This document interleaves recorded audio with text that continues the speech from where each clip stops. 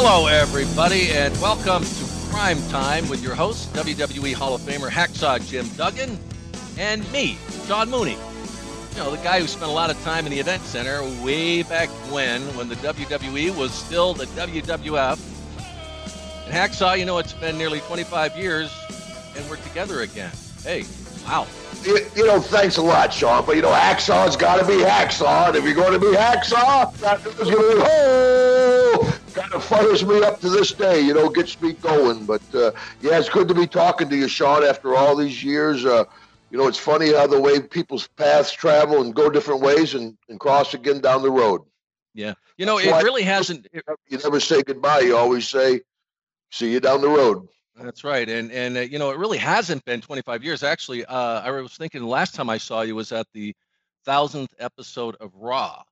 And, you know, they had us doing a lot of crazy things. I remember seeing you go down the hallway. I can't even remember what, but you had the 2x4. But it was a really great day. And I actually got to bring my son with me to that episode because he was really into the WWE at the time. And to be able to take him to that was just an incredible experience. You know, it was in St. Louis, as you remember, and I hadn't really been around the boys in a long time. I didn't even know if anybody would remember me when they brought me in because, you know, I was the first person ever seen on Raw. I was down in the street in New York City on a freezing night and did the big welcome as we started that incredible show. The Manhattan Center.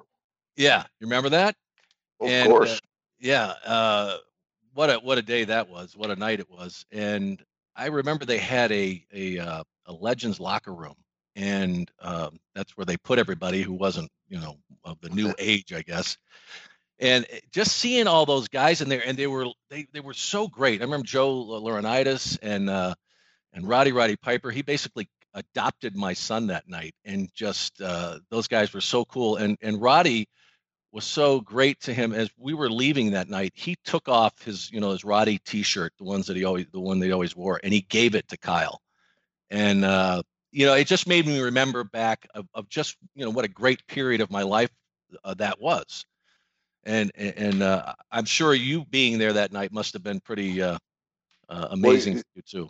You know, I think it's something we appreciate now more than ever, going back around the company and seeing what a huge operation it is, where it's come from, and what the international monster that it is today. I mean, it's great to be able to stand back and look at it and say, holy smoke, you know, 25 18-wheelers, limousines, buses. I mean, you name it, it's out there.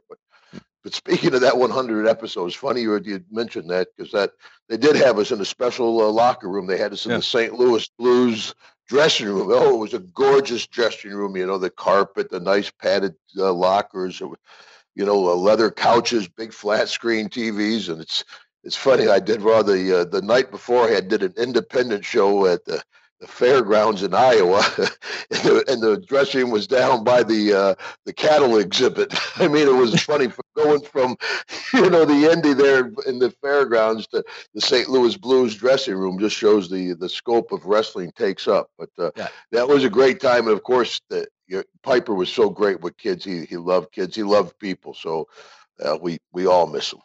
Yeah, and I know that you knew him in the business and all that, you know, that went on, but I know you really got to know him when you did Legends House down the road. We're definitely going to do an episode about that experience that you had with him. But, you know, I actually got to watch a few clips from that the other night on the network, and you guys really had a connection there. And it's kind of too bad it happened, you know, so far down the road. But I know that you guys became very close in a short period of time. Yeah, I think the fans called it the bromance, the way the relationship evolved, because, you know, back in the day, he was running with Bob Orton and Adrian Adonis and stuff, and I was running with Jake and DiBiase. You know, we're two different groups, so we didn't really know each other. So when, you know, if they were flying out to California to do Legend House at this huge mansion, you know, we flew out there and they're at Palm Springs, and they're like, well, Hacksaw, you have to have a roommate. I'm like, well, I haven't had a roommate since college. You know, hey, maybe I can room with Hillbilly. I know Jimmy Hart. And they're like, and you're rooming with Piper. And I didn't really know Piper, So for the first 2 days, we're just kind of eyeballing each other, like, yeah, how you doing? I'm doing good. How you doing? But then, yeah, it evolved, and we became best friends. Our families became friends. We're friends with his wife to this day. I mean, his boy, his family. Yeah, we really became close over those. It was summer camp for us. Everybody else was asleep, and me and Piper were in our beds telling stories and giggling like a couple of kids. And the great thing about rooming with Piper is you get away with anything, you blame it on Piper, That's right, and they and believe it. everybody believe it. Yeah, but you guys, it was pretty awesome to see and it's another shame of it is that it seemed like when you guys really did connect, it wasn't long after that we lost them, and it's just a damn shame because and even all the time I worked with him, I didn't get a chance to see him that much, but he was always just a lot of people never really got to see that side of Roddy, and I know we'll do a show on him down the road too. But he was just a very a complex, hilarious guy. He could be very serious, very deep, and we definitely got to get him. This weekend, I was just up in Maryland doing an autograph session. Peoria, I did a baseball game, and if anybody comes up and talks about Roddy Piper, they always talk about what a caring guy he would take. He would take so much time with the folks. He would stay longer than the autograph session was going to make sure he take care of everybody in the line. He was a Uh, very care, the young kids. He talked to them. He'd look them in the eye and talk to them.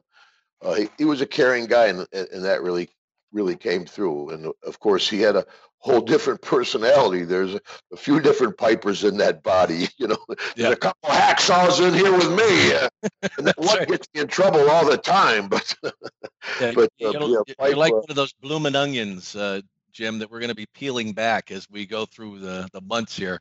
Uh, I want to I got to ask you this though. It had been a while, and we knew each other from when we would do TVs, and I always thought you were one of the funniest guys of all the boys. I mean, you always were so hilarious. And I knew you could be a stand-up comedian, which you are. But I have to wonder, like, what did you think when I called you and started to drag you down this road with me? To the But to call about try and Adamantium. get you on this podcast because Oh I yeah, kind of got the ball rolling on this, and we haven't talked. Like I said, I haven't seen you. well, I know it. It's just a popular era in wrestling. It's the golden age of wrestling, kind of like in Hollywood with Rock Hudson and John Wayne in that era. That was the era. You can still name 10 WWF guys without thinking about it. It's Yeah, hard to name 10 of the current roster. I mean, it was a era in time, and it was a privilege to be part of that era. I mean, 90% of the folks I talk to say, Hacksaw, I really enjoy your era more than the current product. Of course, I say, well, there was 80,000 people at WrestleMania. Somebody's watching yeah, the other show. yeah. And of course, with the network now, I mean, I have you seen, because you've never stopped. I mean, you've been doing this, for a long. But have you seen like this resurgence with the network, and now that people are able to see a lot of this stuff from the time that we spent during what was then the WWF? Yeah, and not just the WWF, but also the whole library that Right. Vince made available to people. I mean, the AWA, the Mid South, the Texas Championship Wrestling, Georgia. I mean, there was some great, and I gave everybody got a new rebirth with that. So many folks have opened us up to a whole new generation of fans. I know at the autograph sessions and meet and greets, the folks will come up and say, we watch the stuff on the network, and my kid loves the smaller kids because the characters are over the top. One Yeah. man gang to Akeem. I mean, Big Boss Man. I mean, the characters were such remember, and young kids love that. So yeah, it's great because that helped all of us on the indie circuit and the Comic Con circuit. Yeah. Well, I really I want to welcome everybody that has taken the time, to listen to our debut podcast here. We're calling it Prime Time with Hacksaw Jim Duggan and Sean Mooney. And, Folks, if you loved that period of time that we're talking about here, that many people believe was the greatest period in wrestling history, that the 80s and the 90s, this is definitely the podcast for you, because we're going to be throwing out all kinds of stories. I think we're going to probably be uncovering a few things that we don't even remember, but I think we're going to get that out of us when we talk about some of these events that have happened. And before we get into that, though, I wanted to kind of catch everybody up to where what we've been up to. I know that people see you out there doing a lot of these independent shows. You're at Comic Cons. I know you're at WrestleCons. Uh, Give me a little kind of an overview of all the stuff you've been doing. I mean, even this past weekend you were busy. So tell me what's up today, and then we're going to start taking a few decades back, because I want to find out what you remember the time when you first came in to the WWF. Oh yeah. Well, this Thursday night I was up in Peoria for a baseball game, so I drove up to Charlotte, flew up to Peoria Thursday, did the game, flew home Friday.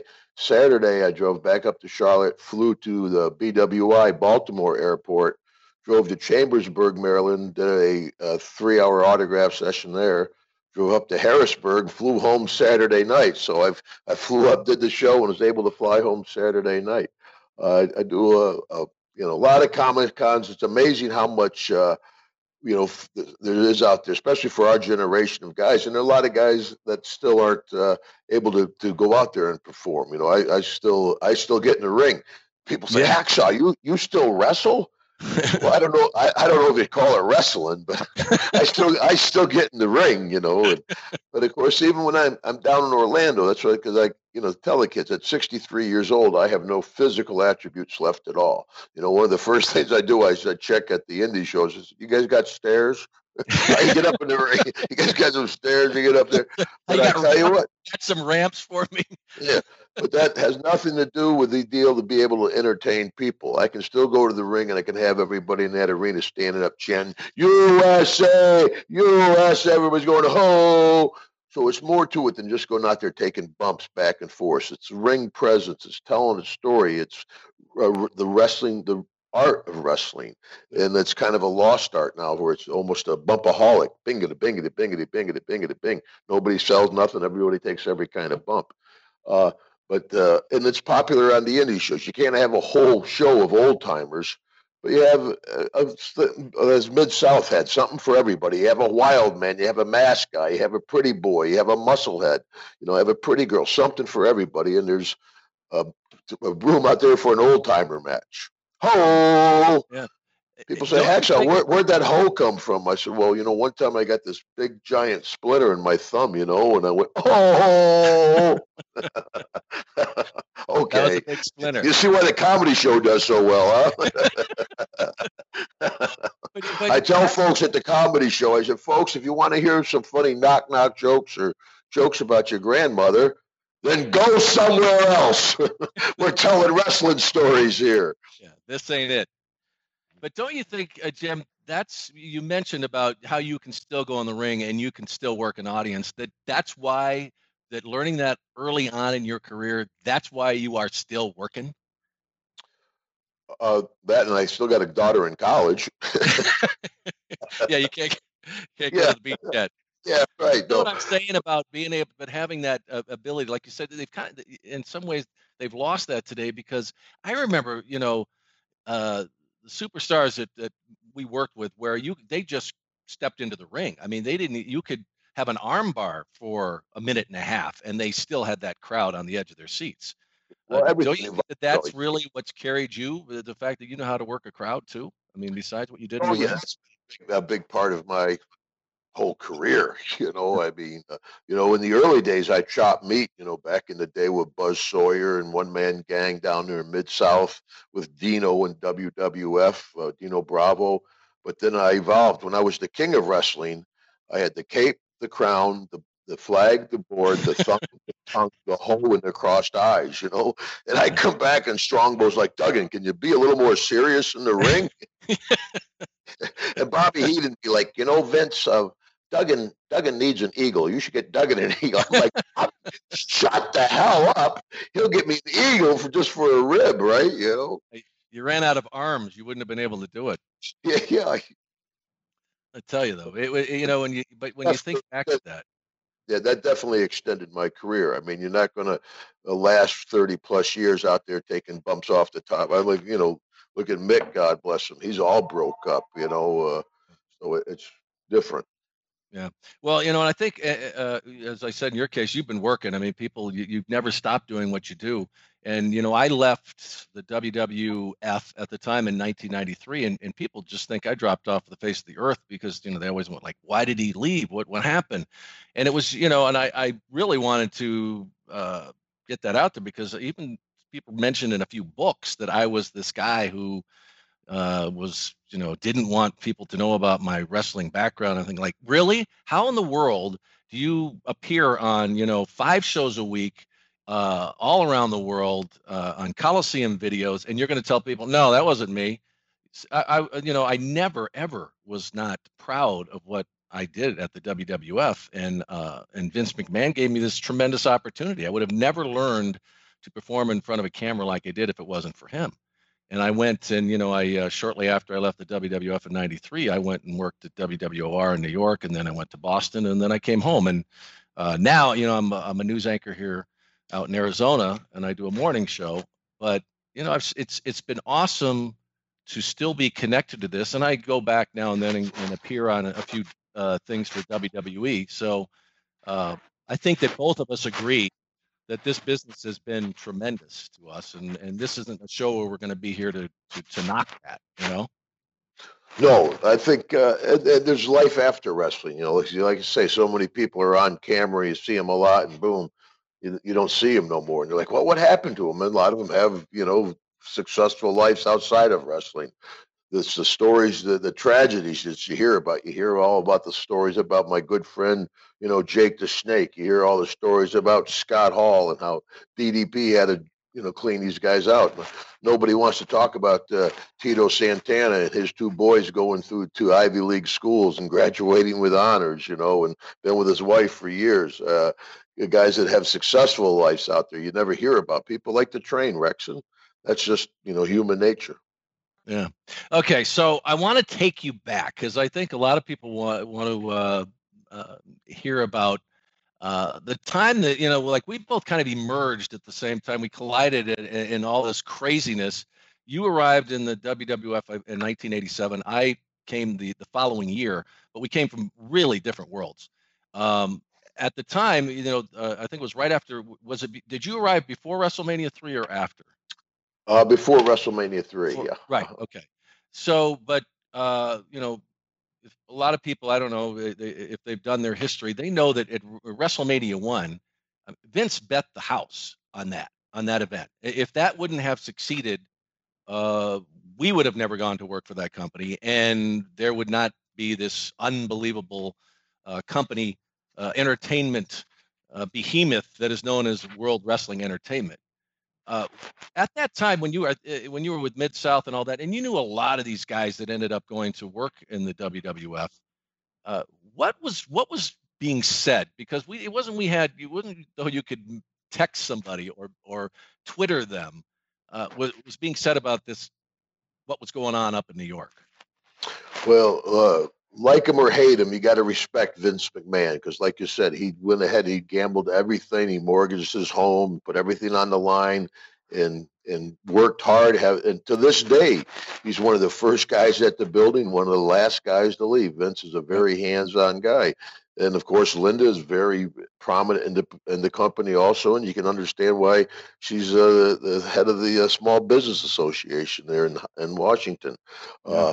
But yeah, he gambled everything. But on the indie show or on the territories, I was down in Mid South, of course, when he started doing it. And WrestleMania 1 came up, and Junkyard Dog jumped ship from Mid South and went up for number 1, which worked out okay for me because that bumped me up to the top babyface at number 1.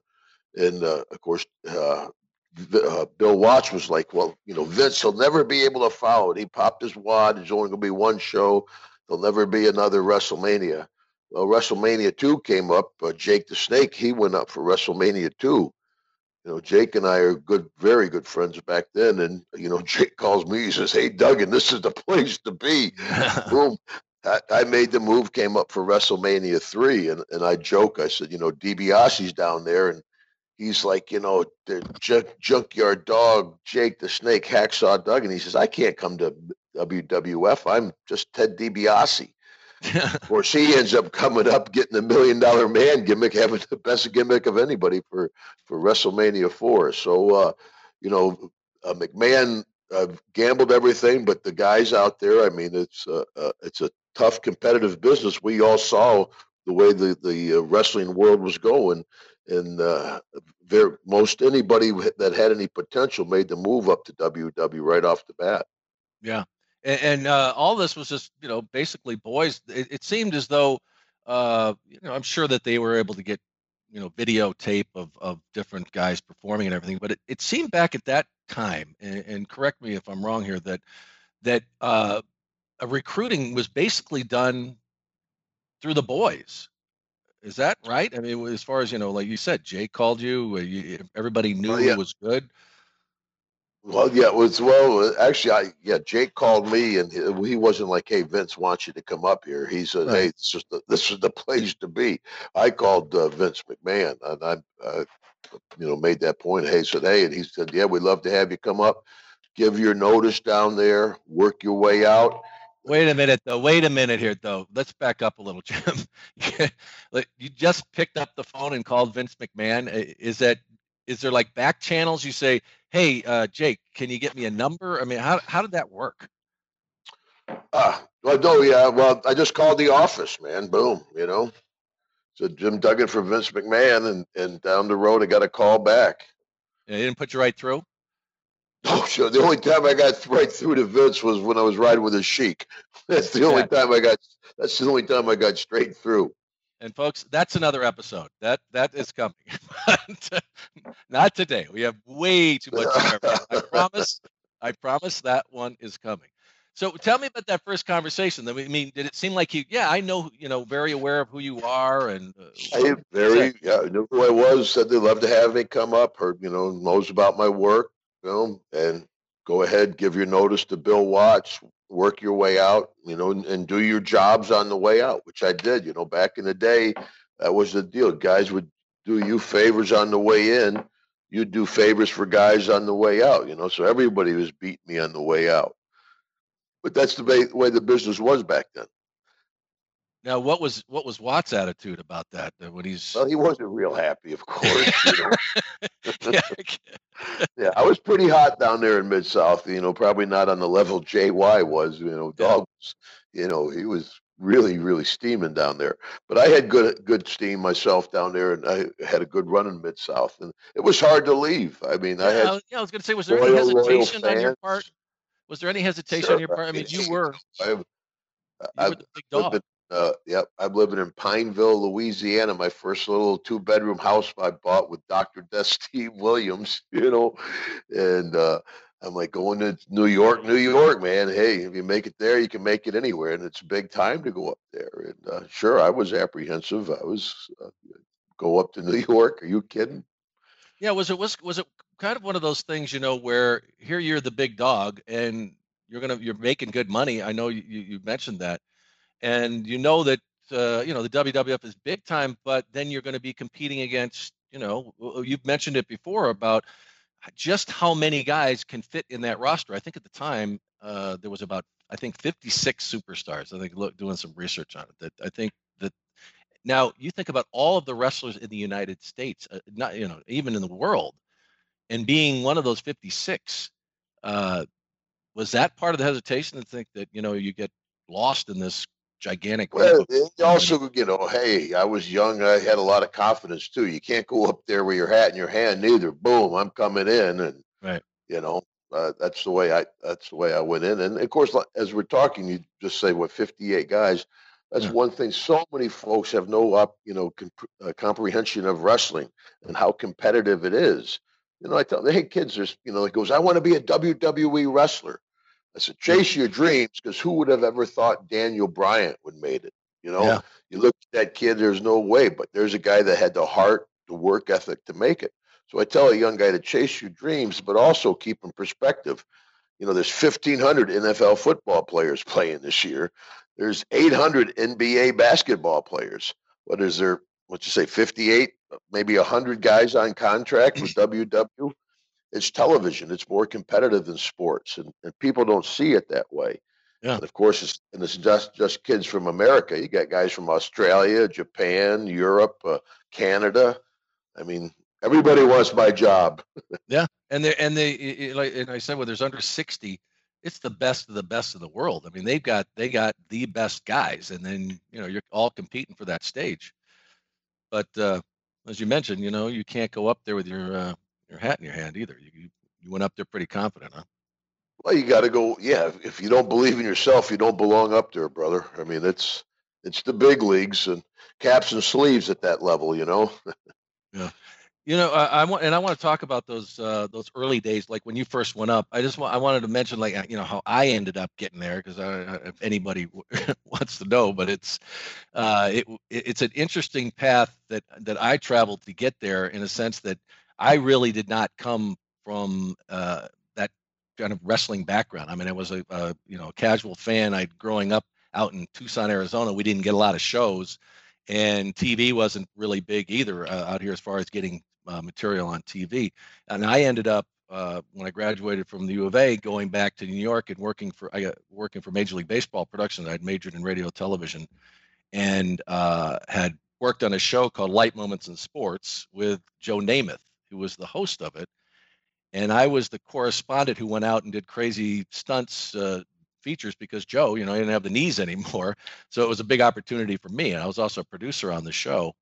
And the way that I got my chance is that I did a story at Larry Sharp's Monster Factory in New Jersey. You remember that? That Sure, Yeah, it's well and known. yeah, yeah, and many wrestlers came out of that school, and I went there and I did, the idiot reporter gets the crap beat out of him, but it was a fun story, but at the same time I totally respected what I was doing. I wasn't looking at it from a different angle like that, and somebody with the WWF at the time saw it and showed it to Vince, and I got this phone call from a friend of mine who was working with the WWF up in Stamford. This was before the tower was built. And he said, "Hey, Vince wants to have you come up and audition." And I'm like, "What?" I mean, WrestleMania had really started to blow up. That whole thing was big. Hulk had done his appearance in, Rocky 3, and people, Thunderlips. going crazy for it. So I remember I took the train. I studied every single superstar. I had 2 weeks to get ready, and I had watched it, but I became a serious student and went up there and did the audition. Now you've heard of it, how they do the, here's a broom, sell it to me. And somehow I got a call 2 weeks later and was offered a job up there, and never looked back. And I think the one thing that kept me there was the event center, because Gene Okerlund wanted nothing to do with the event center, because what it consisted of was sitting at a desk, ad-libbing cards, and we would do, you remember how many events they did back then, Jim. We would customize these markets. It was a brilliant idea, because you would actually, customize the market and say, hey, at Madison Square Garden this Friday night, Hacksaw Jim Duggan, the man who lays down the lumber, takes on the eighth wonder of the world, Andre the Giant. Don't miss it, and you would sit there and do these cards, but you do the whole card. And Gene didn't want anything to do with that, and so he was the fact that he had other things going on was a great opportunity for me, and I just went from there. But I'd love to know what your first impression of when you first met Vince, what you remember, and then I'll tell you what I remember. Well, yeah, I actually met Vince back in the early days, in the old WWF days, as Big Jim Duggan. I Hmm. came up from Texas, where I broke in with Fritz von Erich, and so I had my red and black trunks, my short hair clean shaven, and I wore a long gold bathrobe to the ring. So I'm working up in the WWF, and Vince back then was just the announcer. I mean, he was Yeah. But he was almost one of the boys. He hang around the guys a lot more and everything, and And that that's was when my Pat first. Patterson did play by play with him, right? I Was he think doing Jesse that? was there a lot too. Yeah, yeah, Yeah, I think Jesse was in it a lot, and we Gorilla and Bobby, of course, but yeah, Vince Senior and Arnie Skolin. That was my first meeting with Vince. But that was different, of course, when I came back and met him to do the shows and actually work for the man. And that was all business. He's been always been business to me. I just did a talk show recently with a young guy in Atlanta who got fired from WWF or WWE, and he's like, "Oh, well, that Vince McMahon, he treats us like pieces of meat." And I looked at the kid. I'm like, "Well, son, what the hell you think you are? You want a friend? Go buy a puppy. Vince that's is right. your boss. He's not your buddy. If you want to make it in our business, you pretty much got to work for Vince McMahon and the WW, and you're going to have your run with him. And down the road, there's going to be a flushing sound.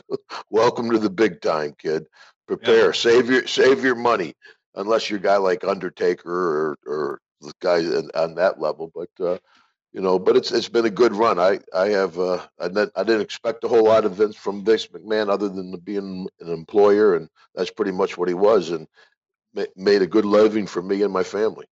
yeah. And I remember the first time because I was still living in New York City. I used to take the train up there every day, and the TV facility is still the same. They still do a lot of the production at the same place. But I always thought it was funny that we had they had Edit One was where all the shows were done. Well, there really wasn't another edit room. It was just Edit One. Since then, there's several. But uh, one of the first time I was there, and they really didn't know what to do with me at first. They're going to have me try out for do the event center, and Craig DeGeorge was in the process of leaving, and so I remember, I would sit and edit one because they didn't have anything else for me to do. And I remember Hulk came in the first time I ever saw him, and he came in and he sees me sitting over there and he goes, "Who are you?" I said, "I'm Sean Mooney. I'm one of the new announcers." And he says, "Did you bring a bag?" And I said, "Well, yeah." And he said, "Don't unpack." that was that was my first introduction to Hulk. So Good it went. advice, but It you, did. you beat the odds. Not too many people last. I mean, high turnover rate. Like I said, it's not only competitive on the wrestling level, but it's competitive on the announcer level. A lot of people want that spot.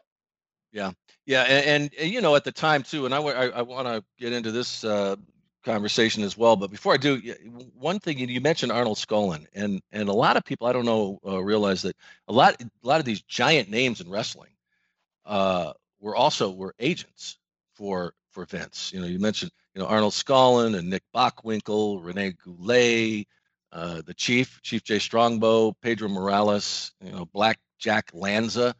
Uh, Being around those guys, how did they help you guys? I mean, they were basically wrestlers who just had not. Some of them hadn't stepped out of the ring for long. Right. Yeah. I think they pretty much stayed out of the way. Made sure everything ran smoothly, operational wise, but ring wise, it's, you know, Arnie would be sitting there with this big cigar playing cribbage with Andre, give you a thumbs up or thumbs down. That's your finish.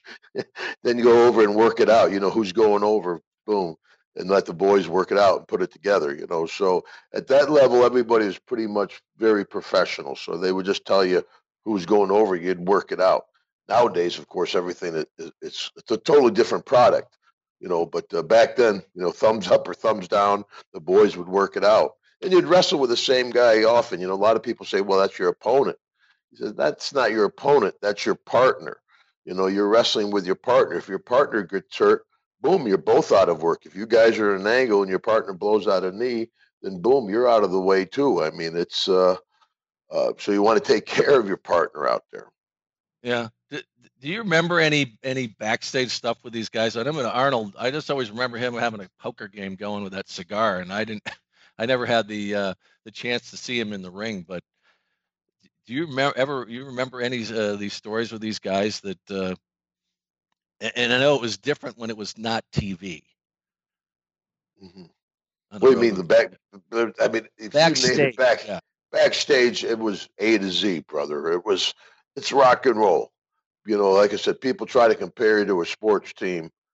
You were more like a rock and roll band than you were a sports team. We're flying all around the world, Lear jets, limousines. I mean, like Flair says, you're in Paris, you're in London, you're in New York City. Drugs, women, booze. It not only all went on at the hotel, a lot of it went on at the arenas too. I mean, it was a wild, wild lifestyle. But you would respect the agents. You wouldn't do nothing, in front of anybody. But also the agents weren't really wide-eyed to see what was going on. They, like I Yeah, said, they were the boys too. They understood. yeah, It that's was what I a said. different. It was a different time back then. Well, but say before cell phones. Gosh, I can't understand how the young guys can function now with everything you can possibly do being recorded. I mean, I go out, the little bit I do now, and folks have a phone and record me. I can't imagine being one of the current guys, and you go anywhere. Everything you do is recorded. Different time. Yeah, and back at that time, we're talking mid '80s. Vince had realized early on, especially with these gigantic productions that he put on with WrestleMania and the other things that he had planned for, but I think he realized that it was going to take a lot more than the resources from the world of wrestling, and that included people who did production, because a lot of it was, kind of studio wrestling, and they'd set up the ring and chairs at a local station or something like that. And now this was big time. So he started bringing in all of this, you know, television production people from the network, and I kind of was caught up in that. That's when, so you had these two worlds colliding, and I just remember, walking into a locker room and guys would be speaking Carney, and suddenly the conversation would turn, and you were definitely felt that you were an outsider. Do you remember that collision, and what where you saw these two worlds, smashing into each other? Yeah, well, I actually lived it because the WWF was very closed. I mean, to walk in that dressing room, you couldn't have walked in the dressing room. I don't know unless you were an announcer at the shows, I guess probably, but that was extremely closed society. And as time went on, the doors opened more and more. WWF, Mid South was, you can't heels and baby faces can't ride together. Still a very closed society. WWF, and as time went on, now I mean the internet helped a lot of businesses. It really pulled the curtain back on pro wrestling. Everybody now is a wrestler. Everybody knows about wrestling. Everybody knows about the blade. I mean, the it's the business's open book, but still, it defines all thought, but it's still very, very popular. It's a great show. I find folks that are critical of the product have never actually been. I said, "Oh, that wrestling, I don't think I'd like it." I said, "Have you ever been?" They're like, "No." I'm like, Yeah, "Well, go one night. It's a fun night out. You cheer the good guy, you boo the bad guy, or you go sit in a movie for 3 hours. I mean, wrestling is great. And even at the independent circuit, I tell you, I do a lot. There's some great independent shows out there. And I just was down in Texas. They had myself, MVP, Chavo Guerrero Jr., Lisa Marie, the Von Erich boys. I mean, they ran 3 shows down there in Fort Worth, Dallas, and Arlington, Texas. There's a lot of good indie shows out there. I like to see somebody. You're never going to compete with the WWF, but often alternative. For every Hertz, there's an Avis. In TNA Impact, they're not carrying the load. I hope Tommy Dreamer's deal, House of Hardcore, I'd like to see that do well. A lot of folks like that Ring of Honor. I think if one of these stage 3 companies get the financial backing, they can bump Impact Wrestling and offer an alternative to WWE. yeah, you mentioned, how those back in the day when you first uh, joined the WWF, and you guys were doing, you know, some nights they had 4 shows going. You do 2 on a weekend, and Yeah. you had that separation between baby faces and heels. What was it? What was the like traveling? Do you remember from the road of getting in between those cities? And I don't know who you hung out with or who you regularly traveled with, Yeah. but what was that Jake experience like? Jake was my regular travel mate. I traveled with Jake an awful lot in the beginning, man. But funny you say, yes, I was telling you earlier, I went ahead and dug up these old booking sheets, and this is 3-1. So March 1st, they got a double shot. The first show is in Moline at 1:30. The next show at 8 o'clock that night is Des Moines. That's Group 1. Group 2 is in Bangor, Maine at 1:30, in Portland, Maine at 8 p.m. And just a couple of names off the card. Big Boss Man, Bulldog, DiBiase, Earthquake, Hulk, Kato, Matador, Repo Man, Sid Justice, Typhoon, Warlord, Sergeant Slaughter, Piper, Wow. Nettie, Jimmy Hart, Flair. I mean, that was kind of the generation. But there's two groups running, two shows a night. It's amazing how often you'd run back then, just one show after another. And on some days you do 6 shows in 3 days, Wow. double And, shots. But back then, see, that was before contracts, Sean. So if you didn't work, you didn't get paid. yeah, So yeah. you wanted to work as much as you can, So my run, I had a 54-day long stretch without a day off. Wow. But I was wrestling Andre the Giant. So if Andre wanted to wrestle, I sure as darn wanted to wrestle him because that meant I was main event that night, and that's where the bread was. Yeah. But guys like Jake and Piper, a lot of those guys were up over 100 days. So That's a insane. lot of work. What were you just, you do the show, you run out of the arena, throw your stuff and hop in a car? I mean, how did that, Sure. And they how did you even get had through?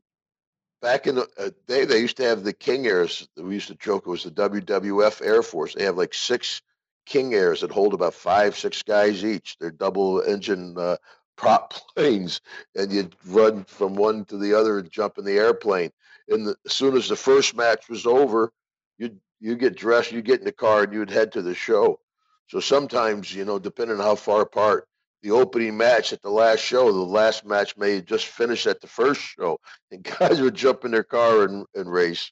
So that was the old joke. If you're going to be late enough that they're happy to see you. Yeah. Thank Give God me you made it. Thank God you made it. Instead of where the hell you been? Thank God you made it. Gee, you guys yeah, made it. yeah. You don't want to be late. You want to be just in Yeah, time. just in Uh, time. give me a King Air story. There's got to be an unbelievable. I'm sure you've got a bunch, but you flew in these. They were these little planes. It kind of had to be scary at times. Well, I tell you, the scariest time though was even a smaller plane, man. It was Ronnie Garvin had his own plane. It was like a compact car. It fit 4 guys, and he's Oh, flying it. It was myself and for wrestlers or normal people. well, 4 normal. We got 4 wrestlers. It was me, Sean, and Marty, Uh, you know, and Ronnie Garvin. So we went whatever town we were in. We went out and partied all night, and went to the room. So Ronnie gets up. Ron was a very business guy.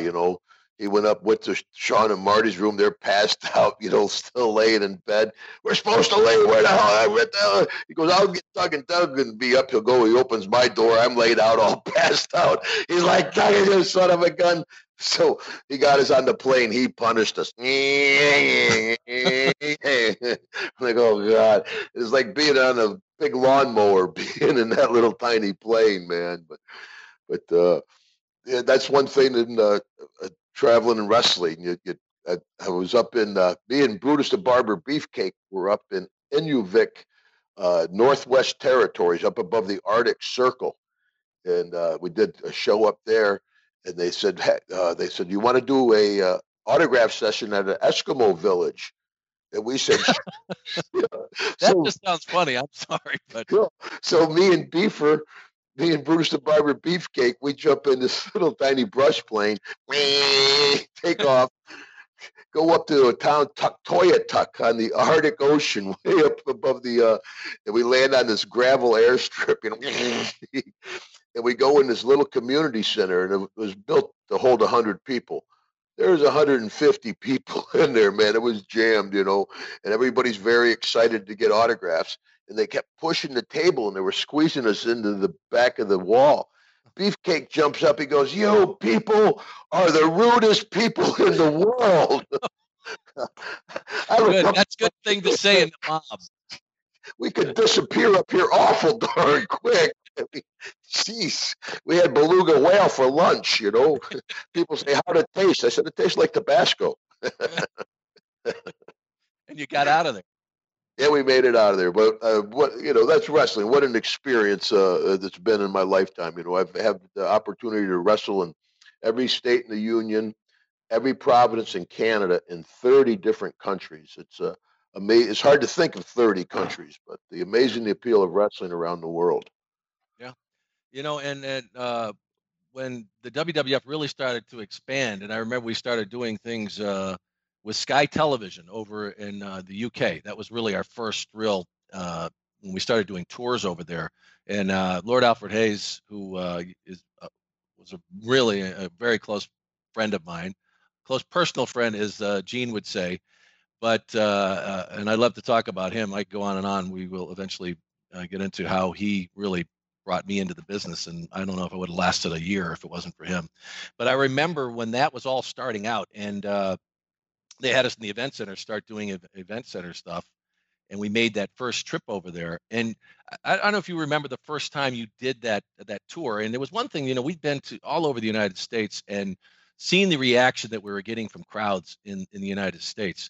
But I remember that first time we went over there, and we did a show at Albert Hall, and I don't Yeah, know how many Royal people that place. I don't remember how many the people that place held, but I did a bit with the Bushwhackers out on one of the stages there, and they blew our heads off. It was unbelievable when we went out there, and then at the hotels, thousands of people out there, and I don't know what it is, but just being in another part of the world, and then also the reaction. Do you remember that one of the first tours you did over there and the reaction you got? Oh yeah, you said that there'd be crowds at the airport. They were excited to see Yeah, you at the airport. You have motorcycle escorts for the buses taking you to the hotel. They have security at the hotel. It's like WrestleMania is now. You see the same deal at WrestleMania and some of the other pay-per-views where the fans stake out the airports and hotels.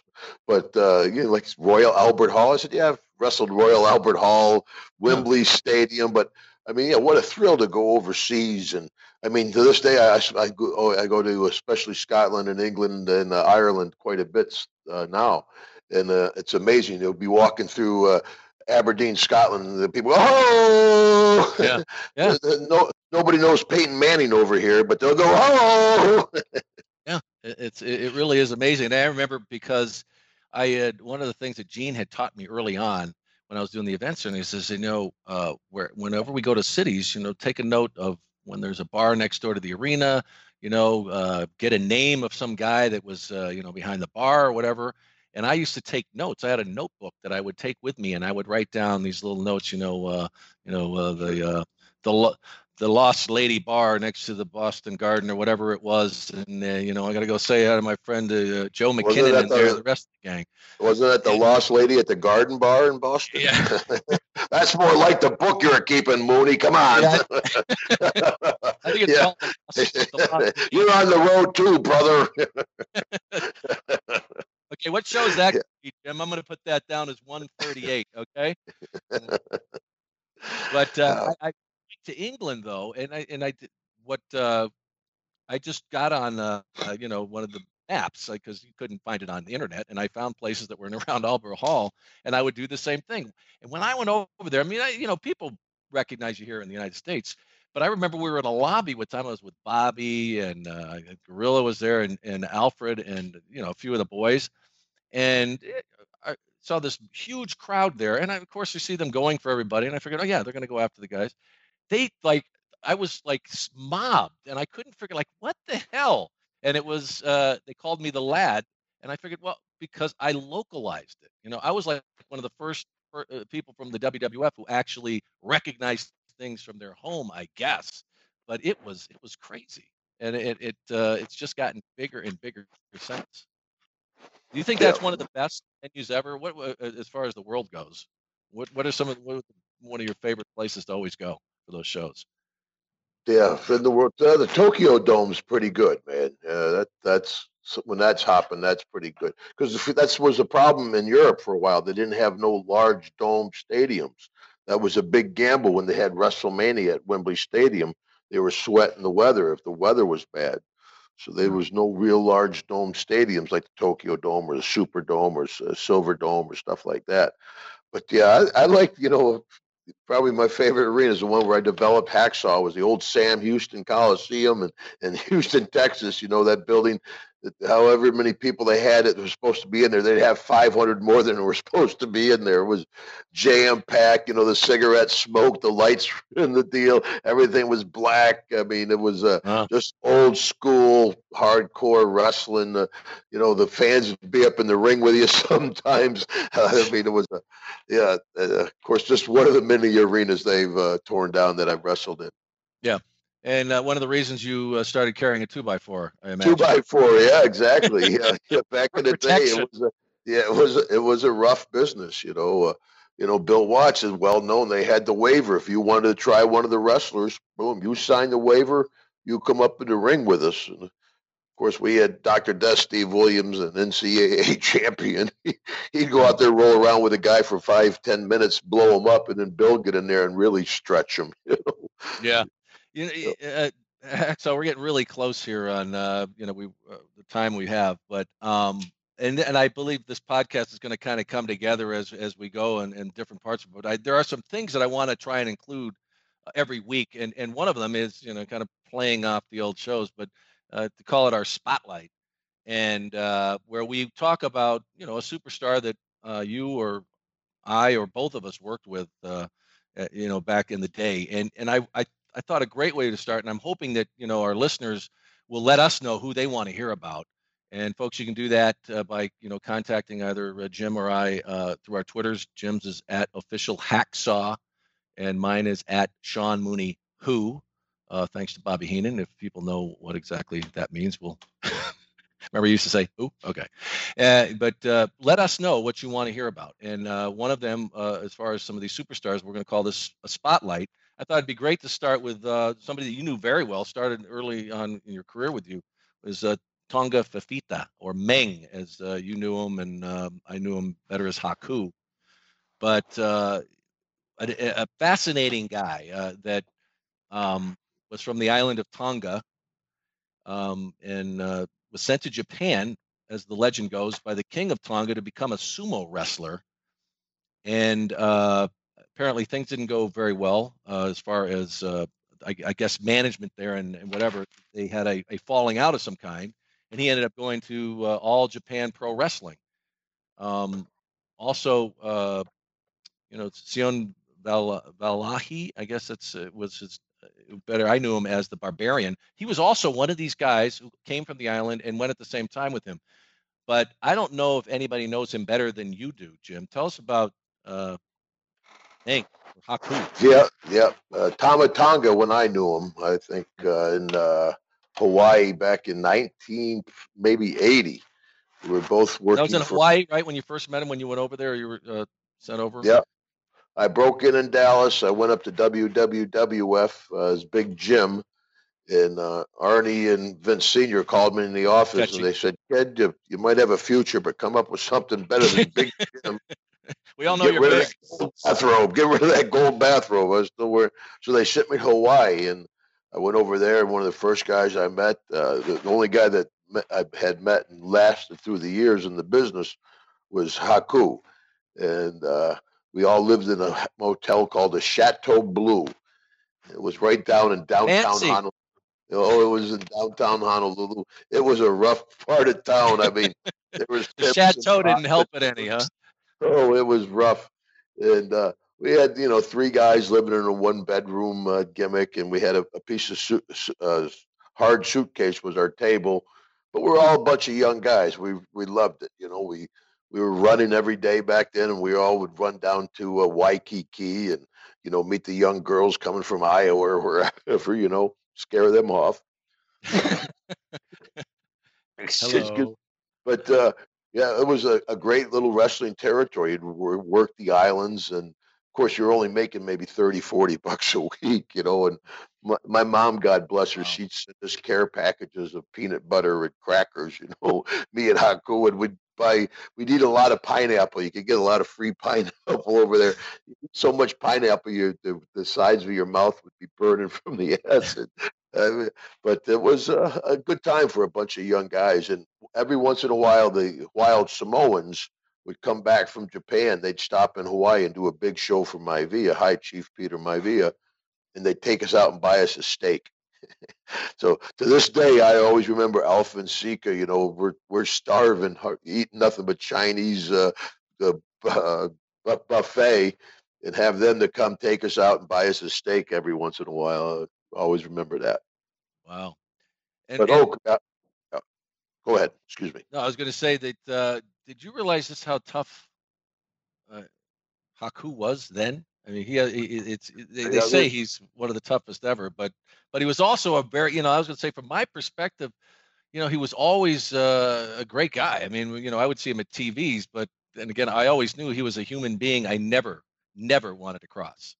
yeah. I think a Polynesian race of folks are probably the toughest race of people in the Yeah, world. I mean, let's look at, like you say, Barbarian. I mean, Jimmy Snuka, great athletes, Yokozuna. I mean, just big, strong, powerful men. And Haku is noticed as one of the toughest ones.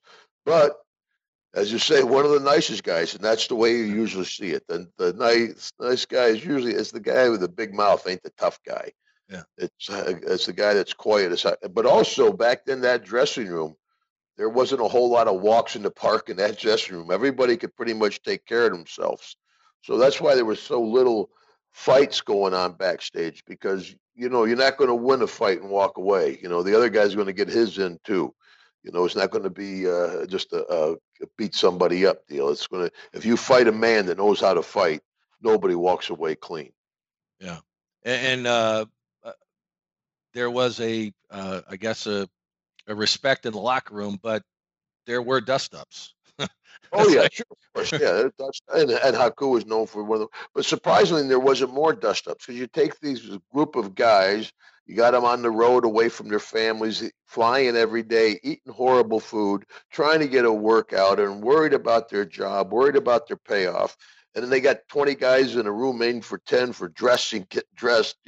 Everybody's jammed in one dressing room. Surprisingly, there's not more flare ups than there was. yeah. And that really was the Wild West because even when, like I mentioned, this collision that was happening with the WWF at the time back in the mid 80s, uh, it was pretty much justice was handed out by the boys. There was not, management really didn't have a whole lot to do with it, when you say, because I remember, a few incidents that happened even at TV, but, you know, They had no human resources department. that's right. If you got a complaint, there's only one place to take it, and that's in the shower. I mean, and that's where a lot of stuff got straightened out. And a lot of times it didn't come to blows. I mean, but yeah, it was a different time, not just in our business, in any business. I mean, but it's much more simpler back then. If you had a gripe with somebody, you'd handle it personally. Yeah, and I imagine Haku probably didn't have to No, he didn't have make a any point right. very Well, often. I mean, if you think about it, though, I mean, I can only think of a handful of dust ups. I mean, um, Berserker and Butch Reed had one in Mid South. I mean, an actual big fight.